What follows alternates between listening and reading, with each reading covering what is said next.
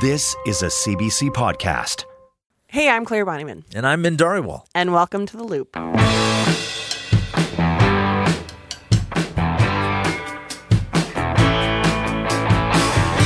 Min, walk me through a good day. What does that mean to you?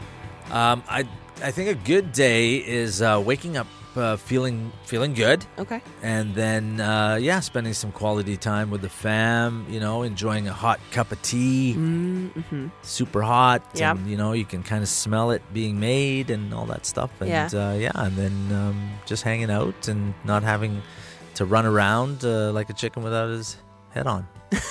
I agree. I think the key aspect of a good day is kind of like a slow day, a slow start, but still maybe some productivity. So you get to the end of the day, you're like, I did something. Yeah, maybe at least 4 to 6 hours out of that day will have some meaningful stuff involved, and the other stuff just kind of a walk. Yeah, a walk would be good. Fresh cooking air, a meal. Exactly. Just hanging.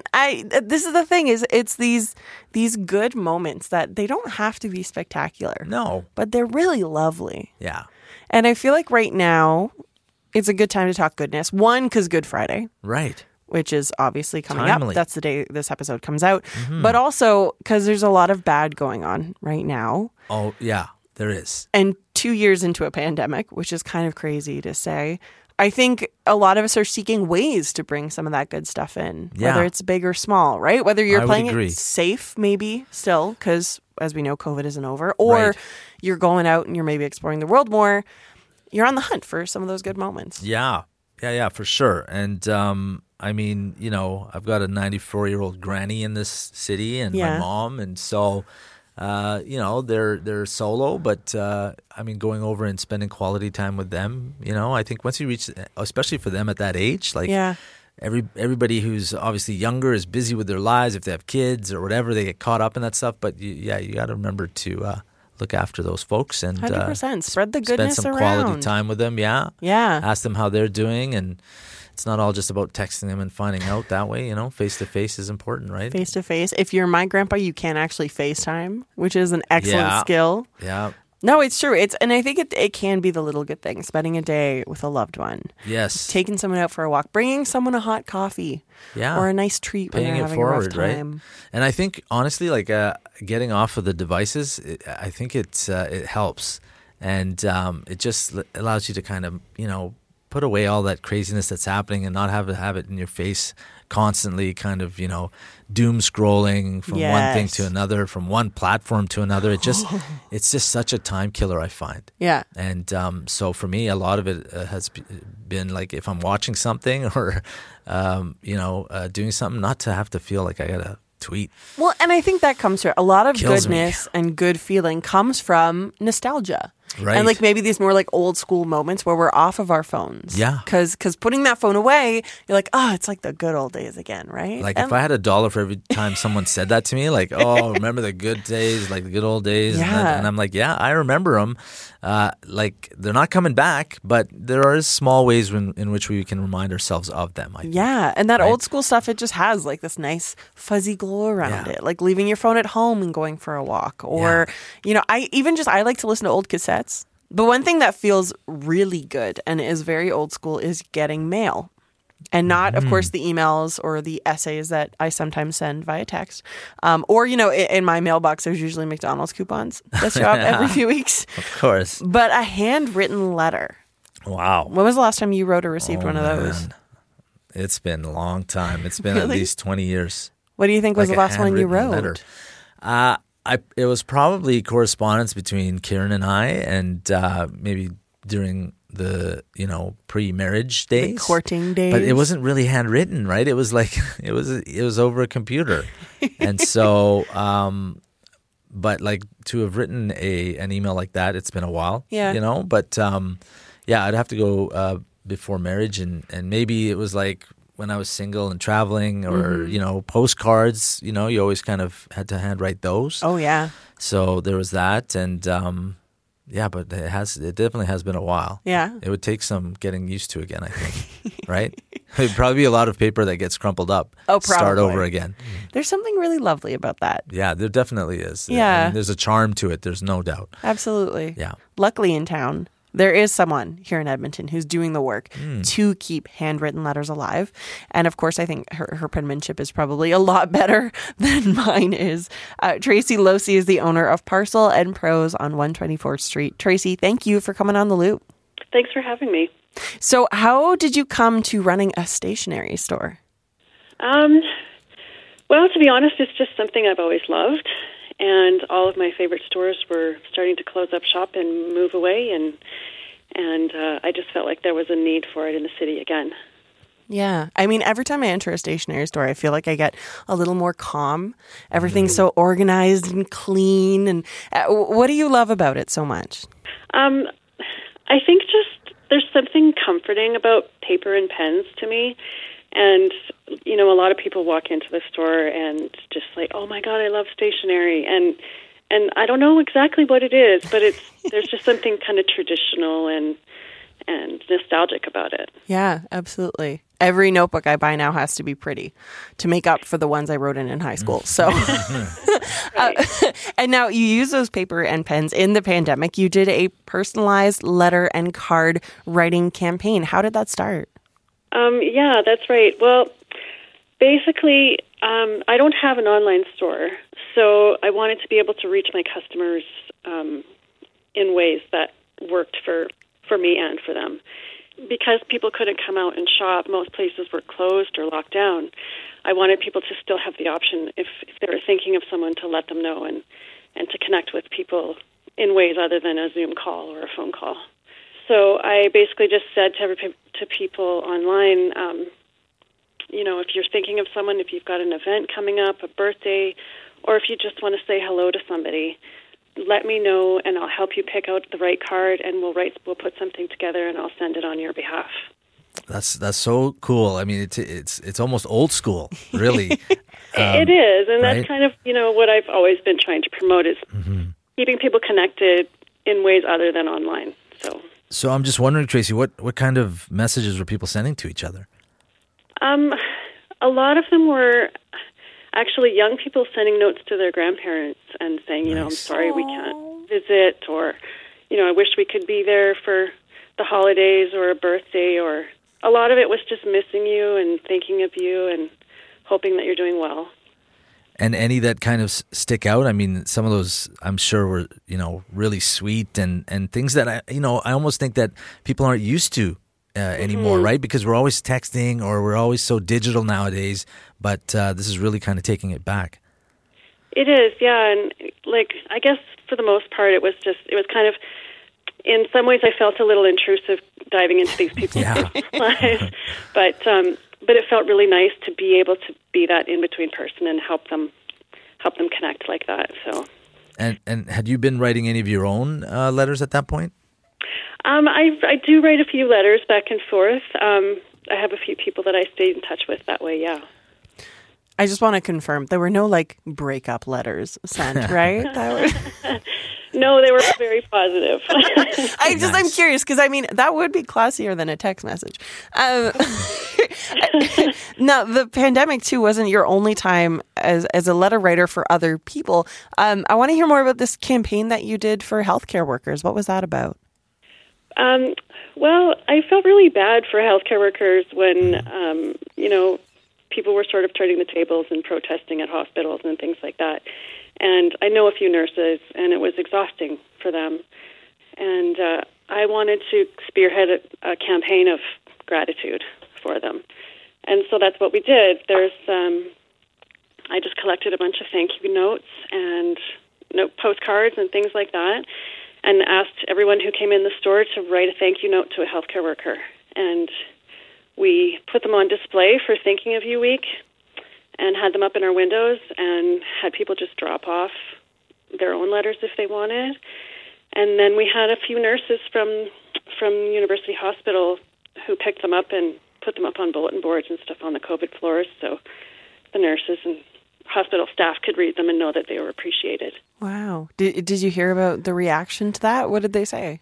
Yeah, actually, one of the nurses who put them up for me said that people were really touched and that she would spot people on their break just reading them, and it made everybody feel really good. So, like, I wanted to do my part, however small. Absolutely.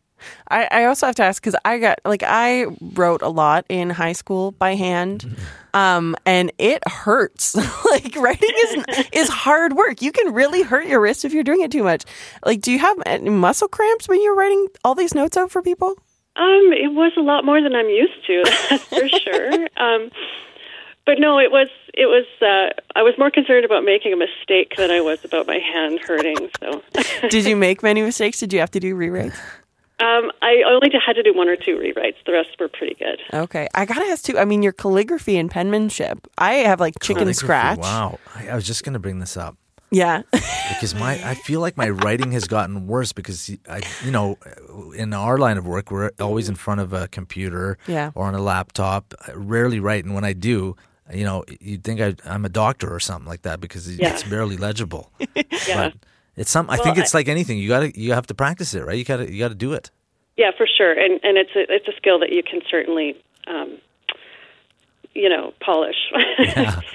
I need that. I've always had good penmanship, so I guess that's just a bonus. Came in handy. And I was just going to ask you, I wonder, what do you think is the power and romance really behind handwritten letters? Like, why do you think it's so much better or maybe meaningful than just an email?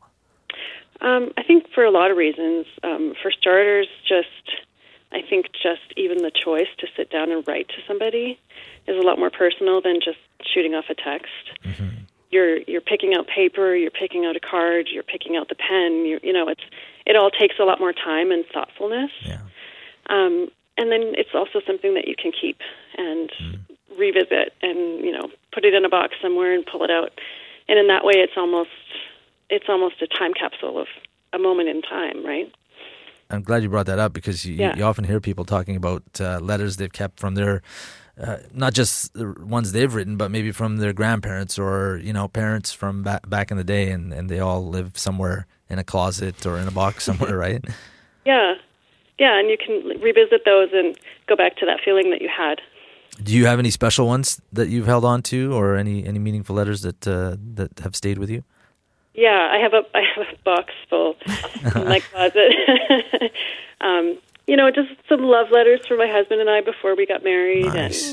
and some diaries from high school, and anything that my kids have ever given me on a piece of paper I've kept.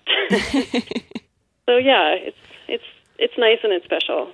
Yeah, absolutely. Things are opening up, of course. Are you still seeing people interested in sending handwritten letters and cards? I am. In fact, I've really seen an uptick in people looking for that. So, really? Yeah, I recently brought in some glass pens and ink bottles and things, and people are just fascinated. And, oh, wow. And, people are taking up calligraphy, and I have a lot more people coming in looking for letter paper. And so I think it's, for some younger people, it's kind of like an old school thing that they find really cool. So, yeah, I'm seeing a lot more interest in it. Yeah, analog is back, baby. Yeah. It is, and I think maybe, there's some digital fatigue. The last 2 years, all we've been is on screen. Yeah. Yeah. I mean, for someone who might be hesitant to put pen to paper, what would you say to encourage us to try communicating in this maybe more old-fashioned way? I don't know. I think maybe just to try and convince you that there's a bit of a romantic element to it. If you wanted to send something special and create a meaningful moment for someone, I think that would be a good start. And, you can write anything. It doesn't have to be super personal. You can just write about your day or what's happening in your life at the moment and just sort of make somebody's day with something in the mail that's not a bill. Grocery list. Romantic grocery lists. Man, exactly. If you ever write a grocery list for your wife. Oh, no, don't worry. It's the other way around. Trust me. Trust me.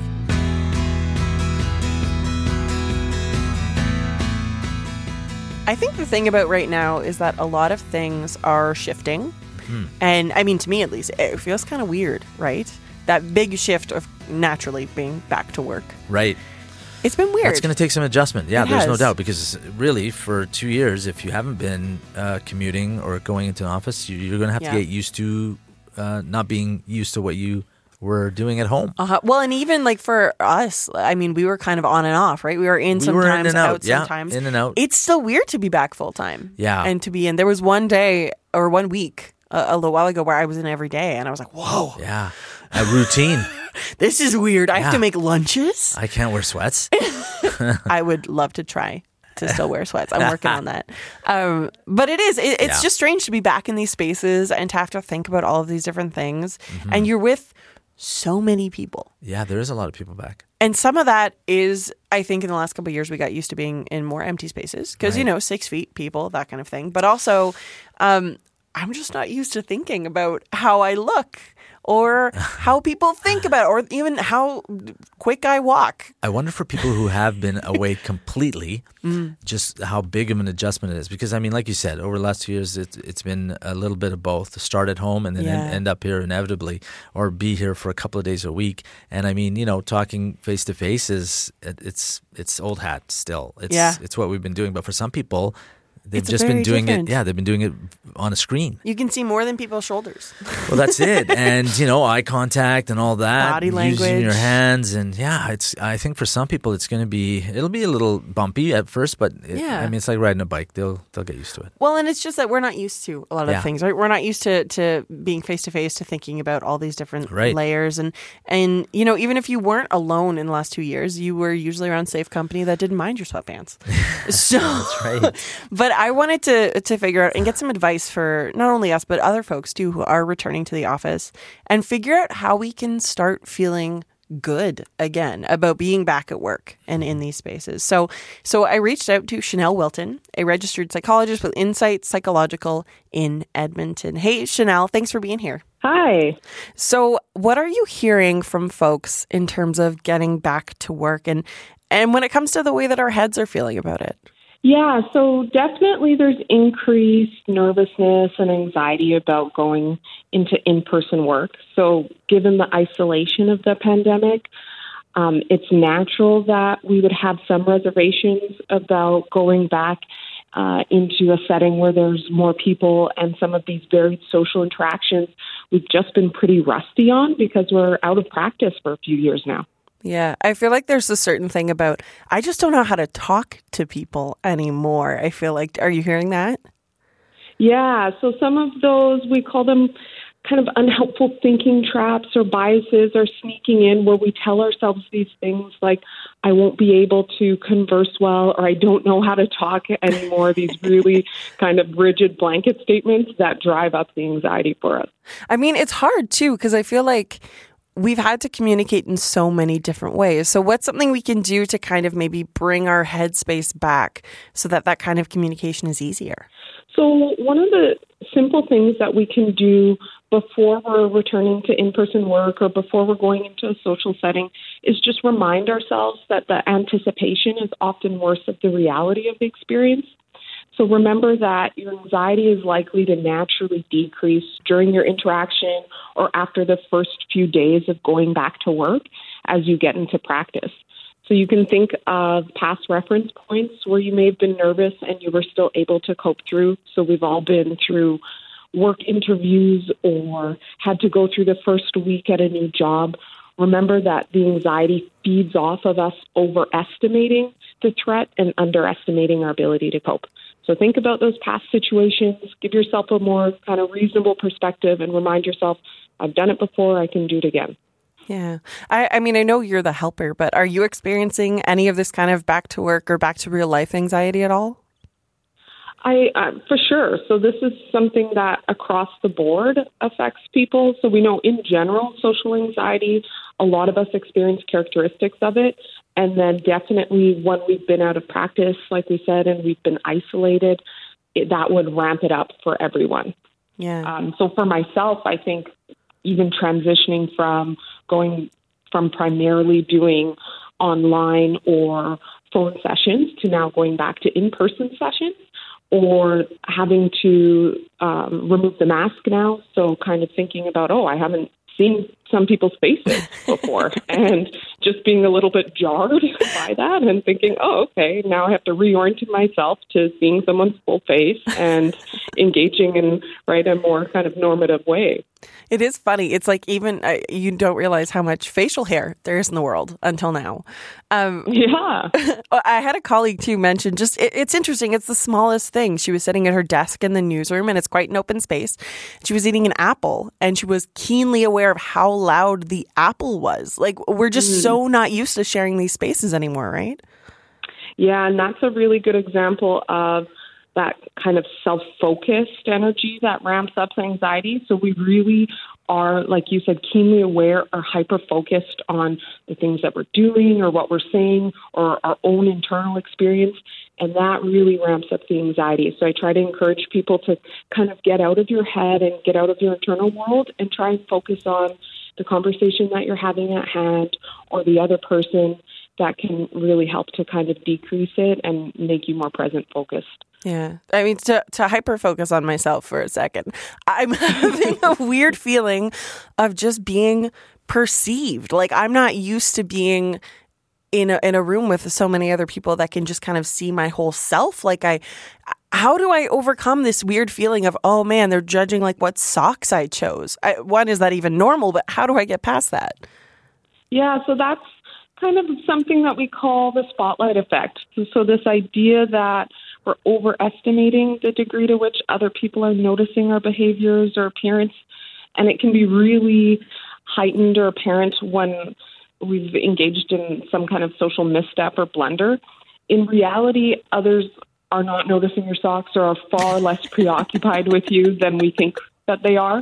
Yeah. They're in their own internal world and they're thinking about themselves. So even just reminding yourself of that fact and saying, we call it name it to tame it. So name it. Say, oh, I'm doing the spotlight effect thing where I'm hyper-focused on myself and thinking that others are too, but I know they're not. There isn't a spotlight on me. No one else is really paying attention. It's like the whole main character thing. It's like in my movie, but not others. Yeah. How do you know, though, because it has been an incredibly tough couple of years, and there's no doubt some people who are feeling lasting effects of everything we've been through. So how do you know if it's more than just situational anxiety you're feeling right now? Yeah, so that's a good question because, like I said, everyone is going to experience likely some characteristics of this social anxiety and some of the symptoms. But when we get into it being more problematic is when you notice that you're unable to or resisting engaging in things that you really need to or that you normally would. So if it's to the point that you're missing quite a bit of work or you're not going to see friends or spend time with family and you're having really high degrees of distress or discomfort during it and you're having trouble getting through it, that's a really great time to maybe reach out and get some support, see if you can talk to someone. There's a lot of really great ways that we can treat this now. So it's not something that you have to endure alone. I like that you mentioned talking to people because even if it maybe it's not a professional, you know, there are now people that we're seeing more face to face that used to be just like little tiny boxes on screens. Mm-hmm. You know, are there conversations you think we should or could be having with colleagues or friends as we kind of manage our mental health going forward? Yeah, so like you said, just the exposure of speaking to people is going to be helpful for kind of combating this and getting back to our previous functioning. And some of the conversations might be saying that you're quite nervous to be returning to the office or being vulnerable and talking about, you know, your anxieties of being out of practice. So just being, you know, pretty direct about it can be disarming and it can help everyone and yourself. One other thing that I know I've heard from a few people, it's starting to hit is just like as life changes, so is the way that we're spending our money. It's all happened really quickly, right? All of a sudden it's back to work and all of a sudden I'm paying for, you know, a new pair of shoes because mine were gross and I'm paying for parking downtown because I haven't figured out the bus, you know, buying coffee downtown versus just making it at home. As we kind of return to the world, how do we manage our feelings when it might be trickier to handle maybe our money? Yeah, so in some ways, perhaps it's kind of reorienting our priorities and having to reconfigure, you know, what are the things of value that we're spending our money on. So, right, when we were working from home, it was it's easy to make a coffee from home, and that seemed, really accessible. But maybe now you do enjoy getting a coffee on your way to work, or you stop somewhere. And if it's something that really makes your day go better and it's a part of your routine that you want to get back to that you really enjoyed, just being kind or compassionate to yourself and saying, yeah, it's okay if I spend the extra couple dollars in getting a coffee outside of the home. Yeah. It's like you shouldn't feel bad about it kind of thing if it does actually make you feel good. Yeah. Yeah. I guess that's kind of the core of this, right? Like, what's your best advice for people? How do we get back to feeling good again now that we're back in the world in this way? Part of it is, especially if we're feeling anxious about it, is just slowly kind of reintroducing ourselves and slowly re-entering these social settings that maybe we've been anxious about or that we've been avoiding and just haven't been possible for some time. And kind of telling yourself that it'll come back naturally, right? So these social skills, maybe they're a little bit dormant or asleep, but they'll wake up naturally as you get into the groove of it. You can also think about coping statements to remind yourself of. So saying things like, I can survive this, or this has been hard for everyone and we're all a little bit rusty. Thinking about, in the past, my coworkers or others have been kind to me. Probably it'll be the same when I return to work. And then some of the really simple kind of foundational pieces that I say would have been true prior to the pandemic, during, and now post. So the self-care pieces around sleep, exercise, balanced eating, all of those things that maybe we're tired of hearing about, those are always true regardless of the time. And getting back to that can help with our routine and returning to work as well. So I'll just keep telling myself nobody cares about my socks as much as I do. Nobody's looking at my socks. The Loop is a weekly podcast from CBC Edmonton, and our team this week is Min Dhariwal, Leslie Goldstone, Corey Haberstock, and James Evans.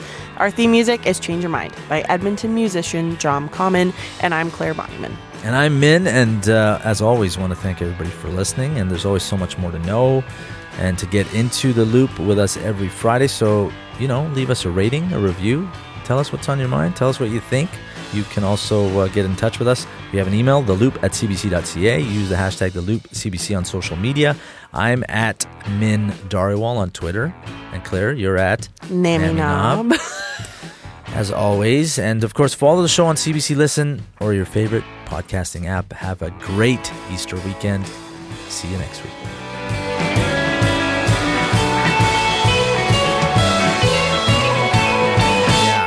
And I think that joke didn't land with you? Good. Yeah, a little bit. Man. It was a bit of a reach. Wow. For more CBC podcasts, go to cbc.ca/podcasts.